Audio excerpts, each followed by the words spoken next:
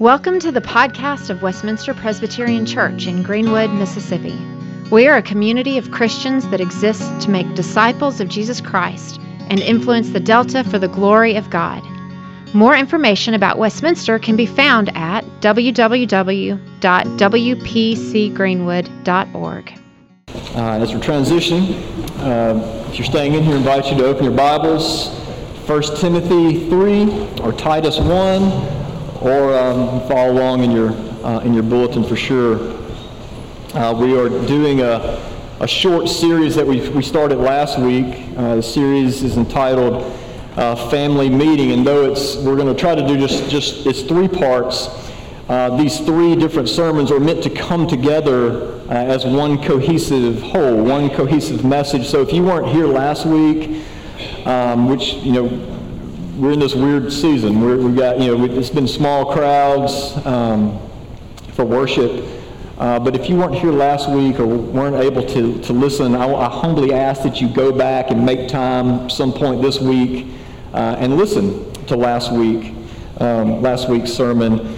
Because as mentioned last week, we're doing this series for two primary reasons. One, and this is what last week was primarily about, one is, it's possible to look like the church, to talk like the church, to dress like the church, and even have the name church on the sign out front of the church, and yet not be the church that Jesus died to save, not be the church that Jesus established. And so it's not only possible, but oh so common, that what many consider to be a, quote, good church community actually has nothing to do with the gospel or gospel community, but rather it's just another ingrown social club, which is not the church. And also, there are not only some, but many Christians who grew up in churches that taught them everything. I mean everything except the gospel of God's grace to us in Jesus. People say, and we hear this a lot, people say, look, I'm trying to get to heaven. I'm just working and trying to make God happy. I'm just trying not to feel so guilty. To which I want to say when I hear that, and of course I'm way nicer than this, but I want to say, what Hallmark movie are you getting that from? What I want to say is, if that is what you're consistently hearing in your church, then you need to leave that church right now. That is not the gospel. No, to help explain the gospel, one of my mentors, Ray Cortez, he uses this exercise as kind of this, thought experiment. He says, imagine there's a couple, a husband and a wife, and the couple has one child, one son, and someone broke into their home and killed their son. Well, the murderer was caught. There was no question as to his guilt. He did it. He was tried, he was sentenced, and he was taken to prison. But the couple, instead of hating that murderer, went down to the prison and forgave the murderer. Okay, if that happened in real life, would that be grace? Yeah, I mean, that would be grace. The murderer has the murderer has merited their wrath. Like he's earned their hatred, their disdain. That's what he's merited, right? That's what he deserves even. But those parents gave him unmerited, undeserved kindness, love, and favor. Like we would call that grace. Okay, but here's the thing. That is not the grace that we find in the gospel. That is not the grace Jesus died for the Father to lavish upon those who are in him. It's more than that. Now suppose that the parents went down to the jail and they not only forgave the murderer, but somehow got the murderer out of prison and brought that murderer home with them. And then they adopted that murderer as their own son, and then they gave him their son's bedroom. They gave him their son's name, and they gave him their son's inheritance. If that happened in real life, somebody did that, what would we call that? Crazy. We would call that stupid, right? Like, who in the world would, please, let's go talk to them. We call that stupid. Westminster, it is stupid, and it is crazy. It is stupid, crazy grace, how sweet the sound, that saved a what? A really good person like me? A person working really hard to get to heaven like me? No, what is the gospel? Like, it is astounding. It is amazing grace that saved and adopted and loves and blesses an undeserving wretch like me. And so what we've got to see is that we're saved by God's crazy, stupid grace to us in Jesus, or we're not saved.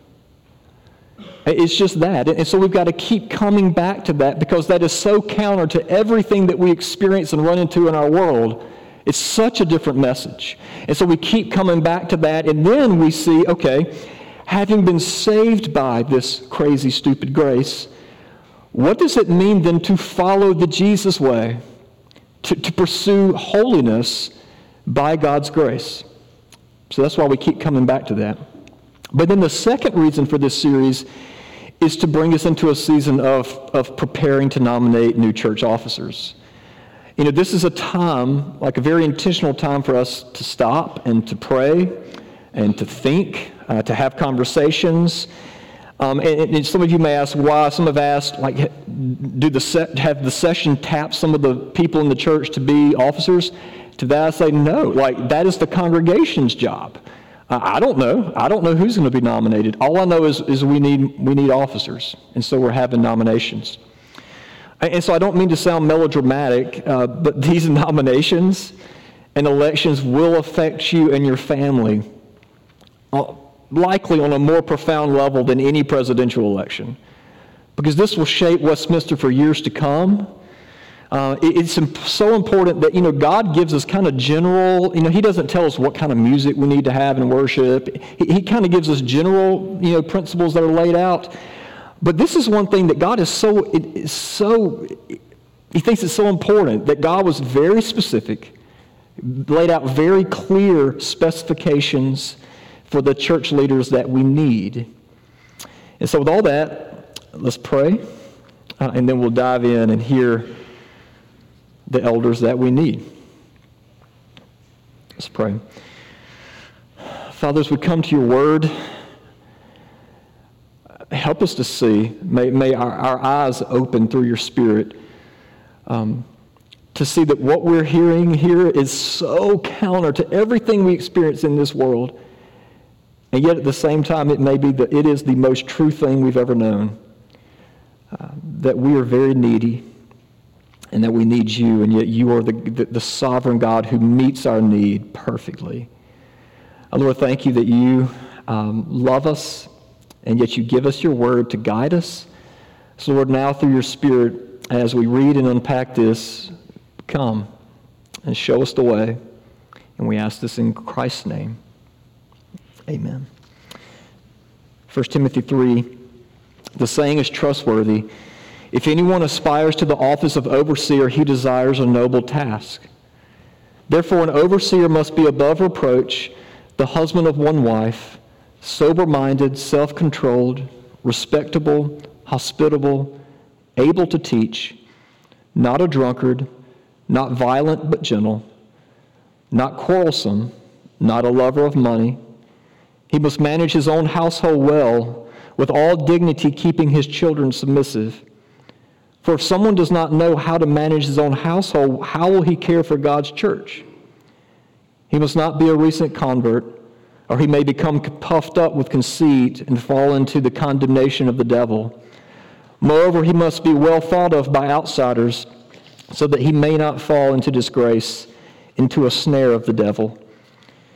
And then God's word to us in Titus 1, Paul writes, "This is why I left you in Crete, so that you might put what remained into order and appoint elders in every town as I directed you. If anyone is above reproach, the husband of one wife, and his children are believers and not open to the charge of debauchery or insubordination. For an overseer, as God's steward, must be above reproach. He must not be arrogant or quick-tempered or a drunkard or violent or greedy for gain, but hospitable, a lover of good, self-controlled, upright, holy, and disciplined. He must hold firm to the trustworthy word as taught, so that he may be able to give instruction in sound doctrine and also to rebuke those who contradict it. For there are many who are insubordinate, empty talkers and deceivers, especially those of the circumcision party.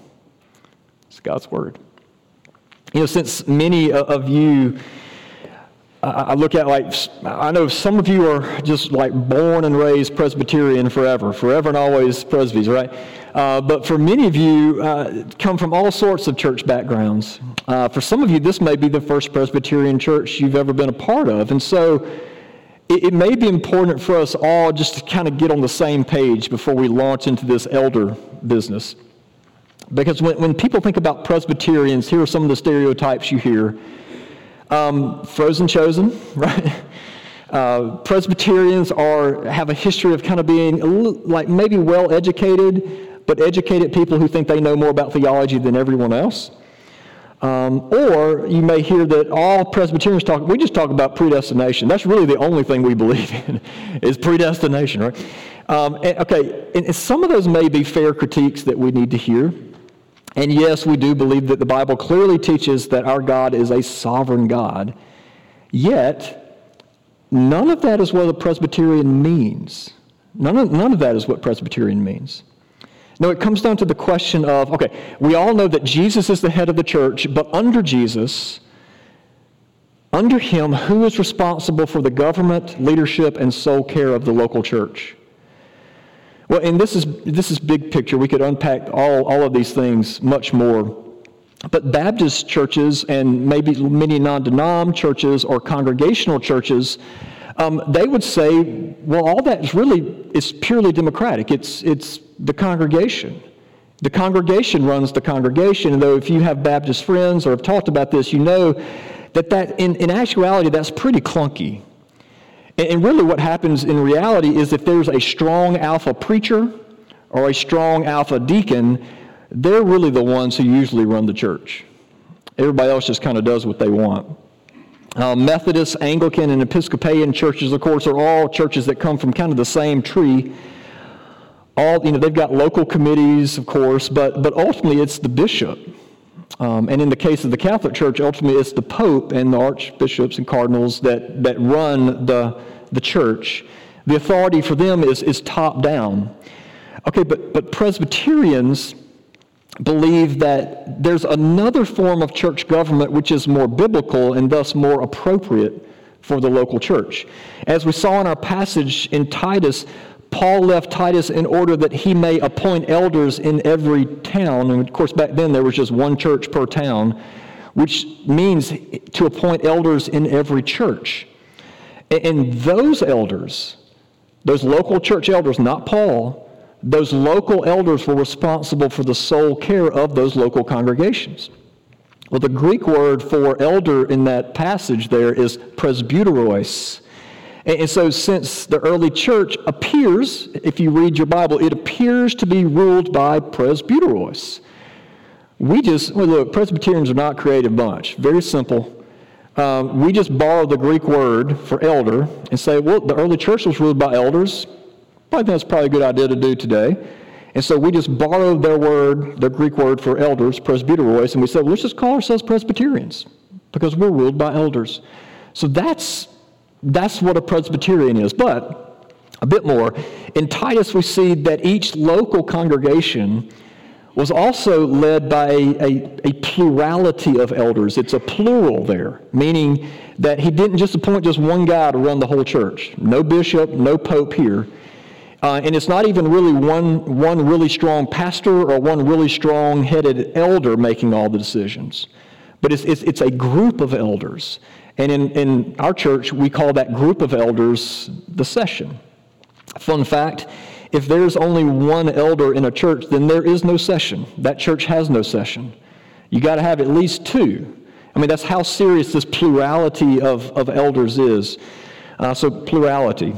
But then we also see that the Bible teaches the parity of elders. And parity just means equality of elders, which means There's no ranking tier system as to how the elders rank. Which they're all the same. No elder has more weight than the other.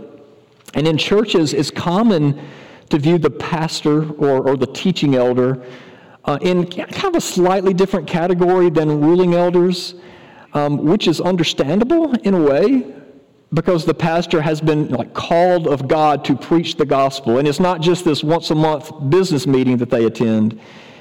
This is their life. This is their livelihood. This is their all. And he's had seminary training, and he's been vetted, and he's had to endure ordination trials, and it's been this whole long, difficult, thorough process.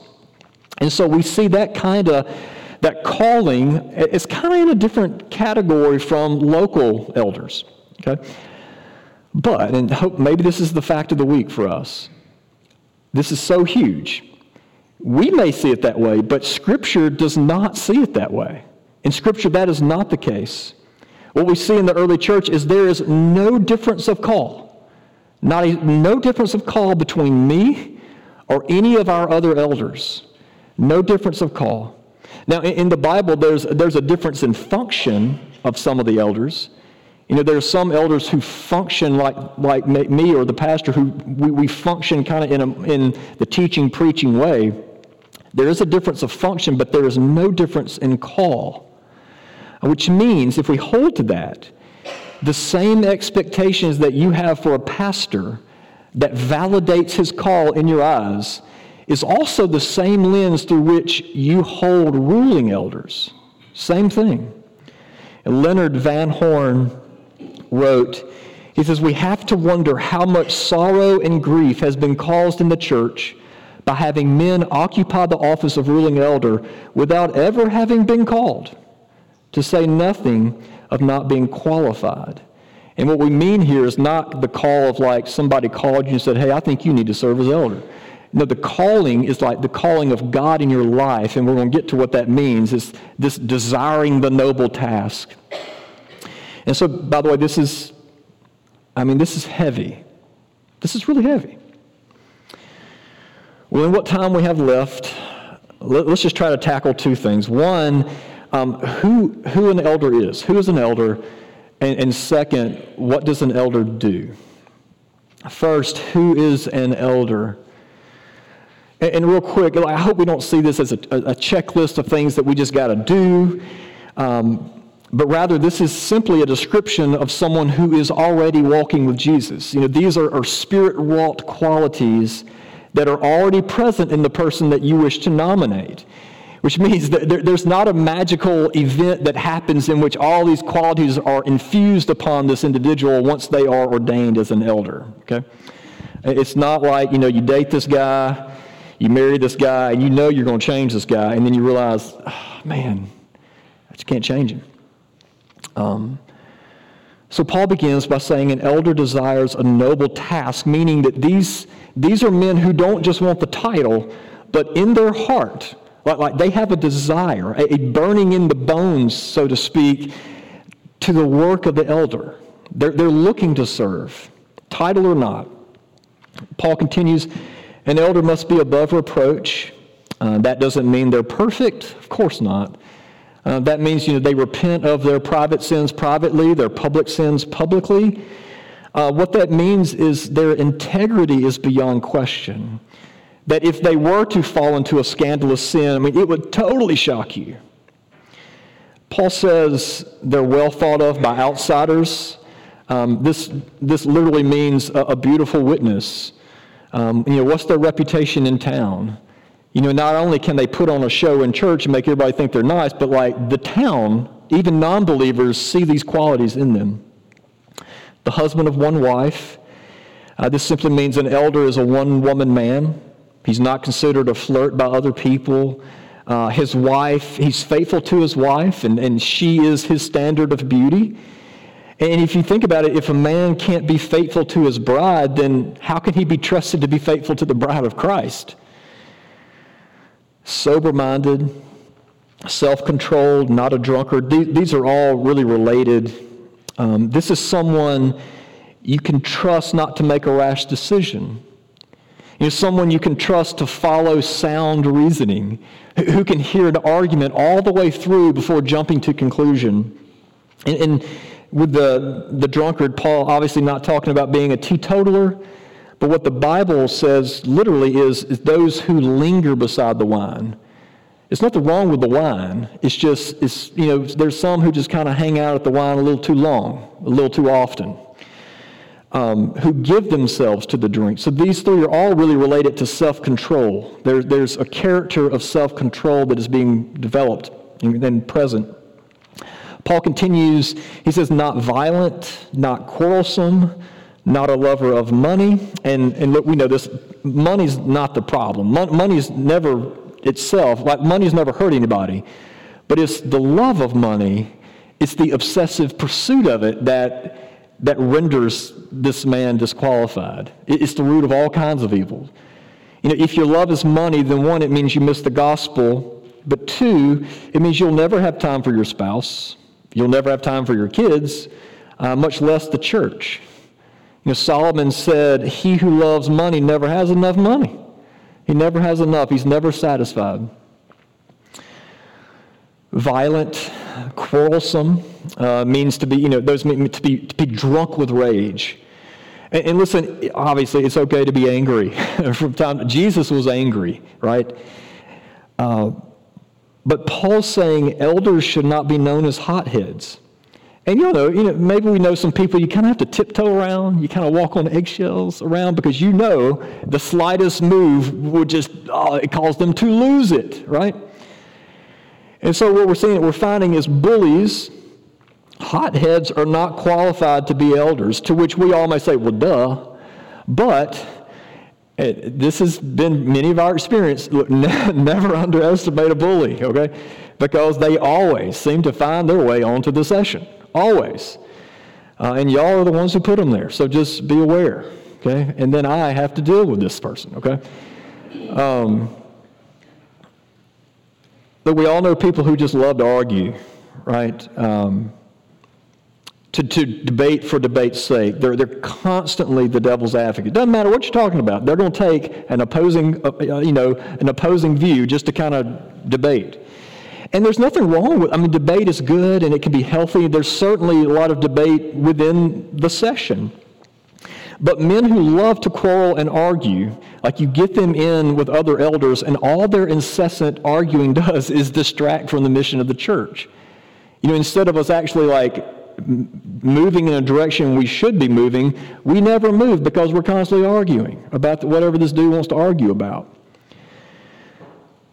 This is one of the reasons Paul adds in verse 6 that he must not be a recent convert, because you want your elders to have lived long enough to know that they don't know everything, and long enough not to be shocked by sin, long enough to know that life can be extremely messy, and long enough to know that often people don't need to be told what to do, though there are times we do, as much as people need someone to walk with them through it.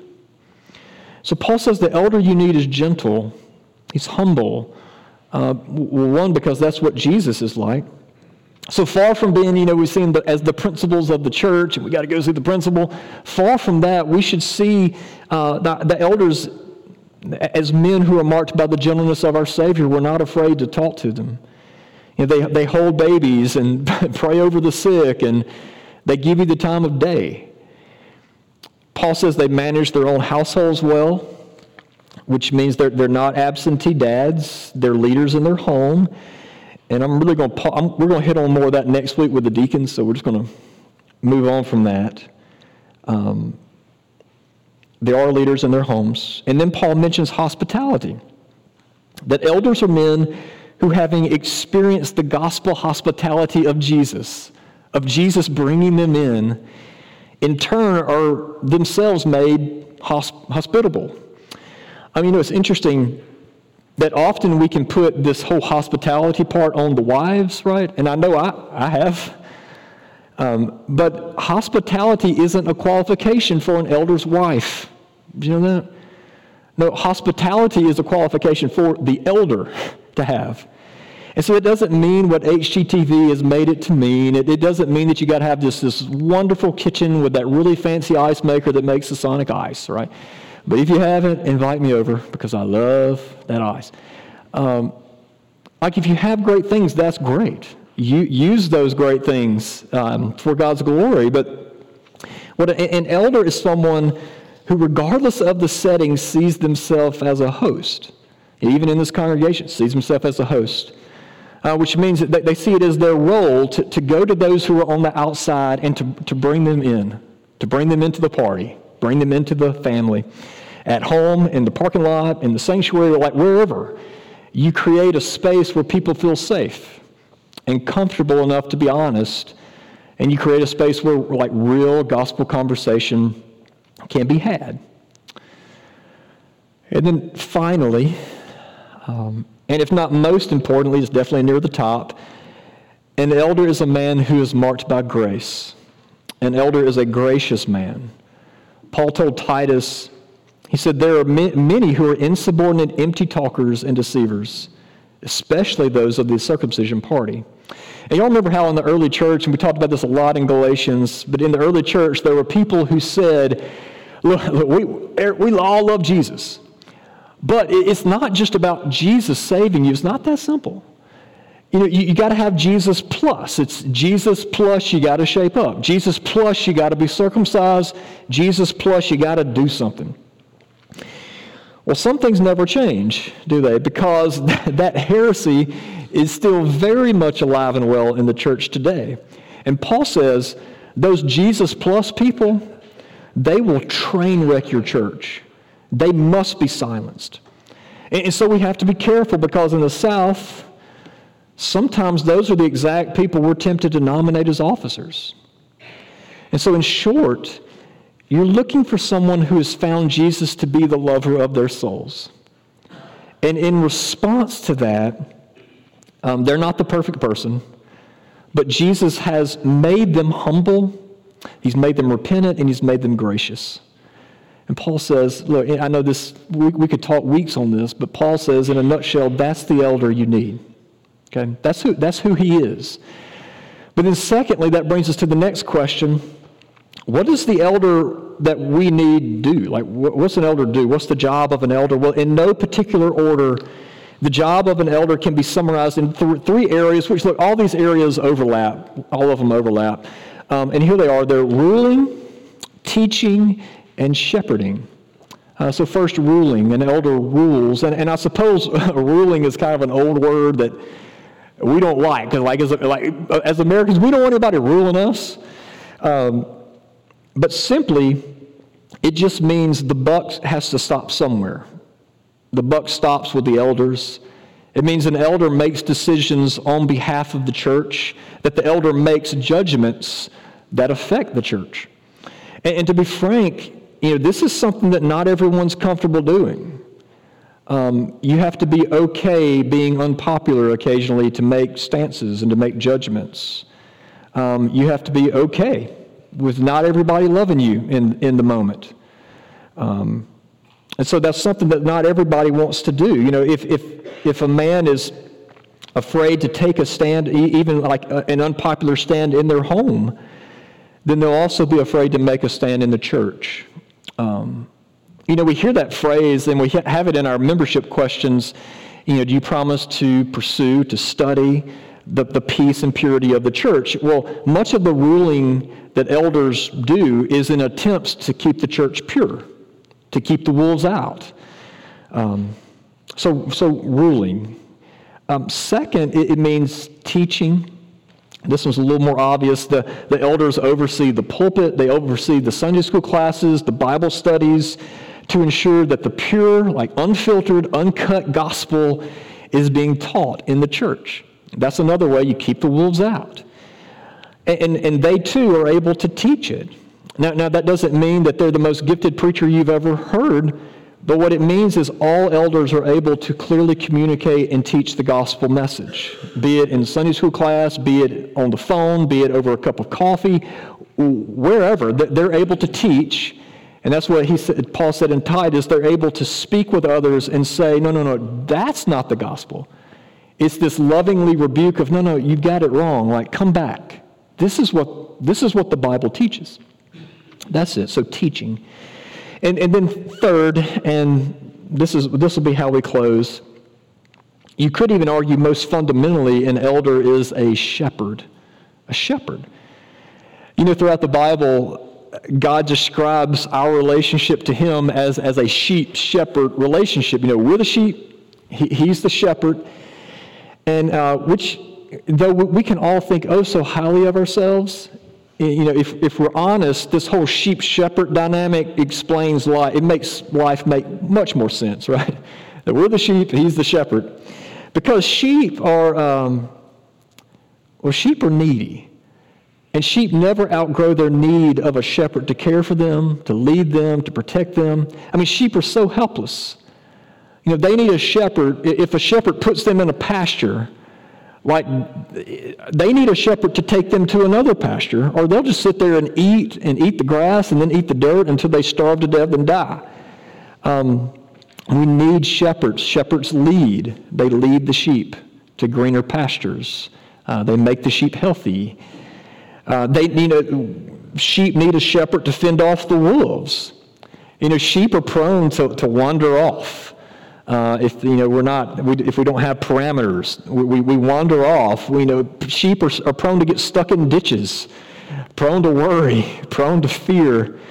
That's why Psalm 23, that's the anthem of our lives. It says, "The Lord is my shepherd, I shall not want."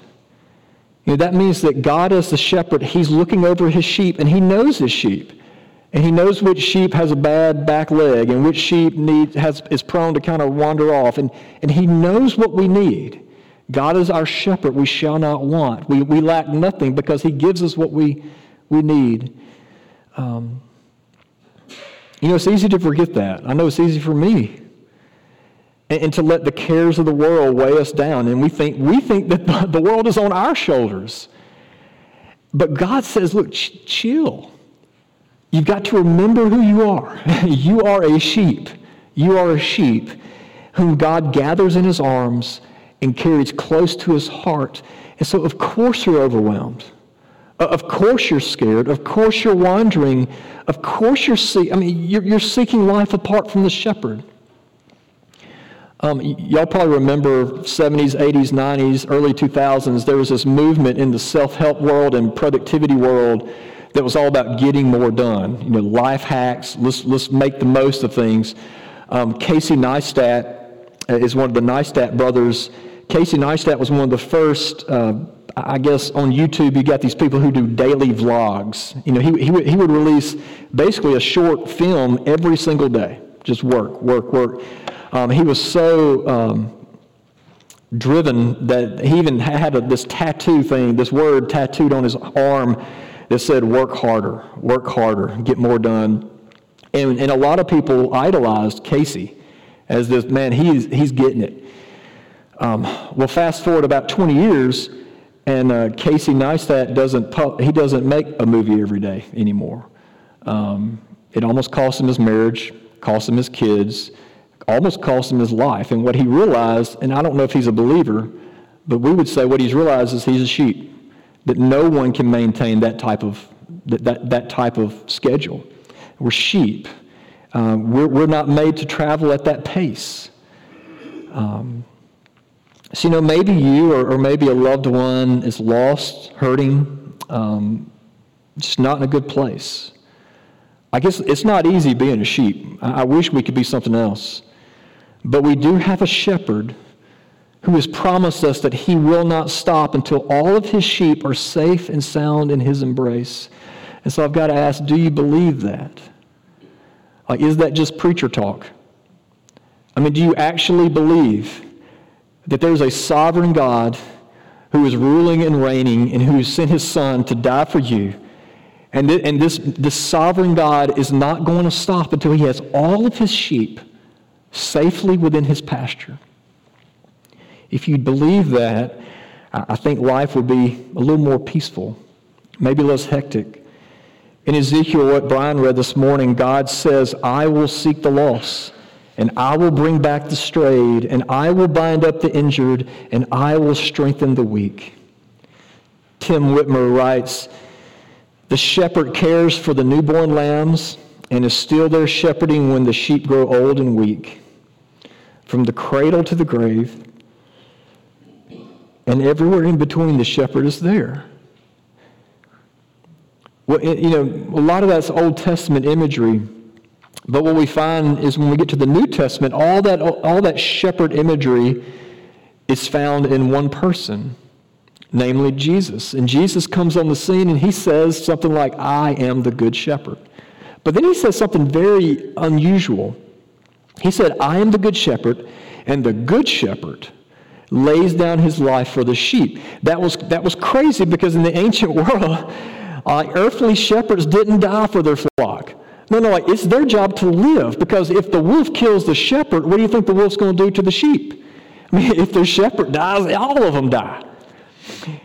But yet Jesus is tapping into something else. Jesus knew that we had a deeper problem, that all we like sheep had gone astray. And the only way he could care for, protect, and gather us in was by his laying down his life for us, so that in him we could have life. That's the gospel message. Okay. But here's the thing. When Jesus rose from the dead, we can now rise in life because of that. When Jesus rose and then he ascended into heaven, he didn't leave us without a shepherd. No, he had every intention of continuing to provide shepherding care for his sheep through the Holy Spirit, which he sent, and then through his people. Remember his final words to Peter in John, the Gospel of John. Peter, the first church leader, was a call to shepherd the flock. Shepherd, which means at Westminster, that privilege, responsibility, and call from Jesus to shepherd is on the elders. And yes, oh man, we pale in comparison to Jesus in so many ways. But nonetheless, it is our job to care for the congregation and to point them to Jesus. It's our job to, in however we can, to go out and to bring the strays in and to bring people back into the fold under Jesus. Shepherds know their sheep, which means elders should, to some degree, know the congregation. And that's hard because a congregation is constantly kind of changing to be amongst the congregation. And the congregation needs to know the elders. And besides, isn't it easier to trust and in some ways even to be, quote, submissive to the ruling of a session when you know the session and the session knows you? And isn't it a little easier? Well, we all need our great shepherd. But in the meantime, his word tells us that he's called under shepherds, elders, to rule, to teach, and to shepherd until he returns. And Westminster, those are the elders we need. Amen? Amen. Let me pray for us. Father, we thank you for the fact that you just laid out just so clearly the qualifications of the church office of elder. And so, Lord, as we approach this season of thinking, talking, nominating, Lord, I pray that you would guide that process. And Lord, that you would raise up men after your own heart, men who seek to shepherd, teach, rule your people for your glory. Lord, we love your church, want it to be healthy. So Lord, we ask that you would bless Westminster, that you would bless the other churches in town. Cause us to be more biblical. Cause us to be more in love with the gospel. And we ask this in Christ's name. Amen. Hi, Richard Owens here. I just wanted to take a second to say thank you for listening to the podcast of Westminster Presbyterian Church. Our prayer is that the Lord would use this message to encourage you in the gospel and that you would find Jesus to be more beautiful than you ever imagined. If you'd like to find out more about who Jesus is or more about our church, I invite you to visit our website at wpcgreenwood.org. God bless.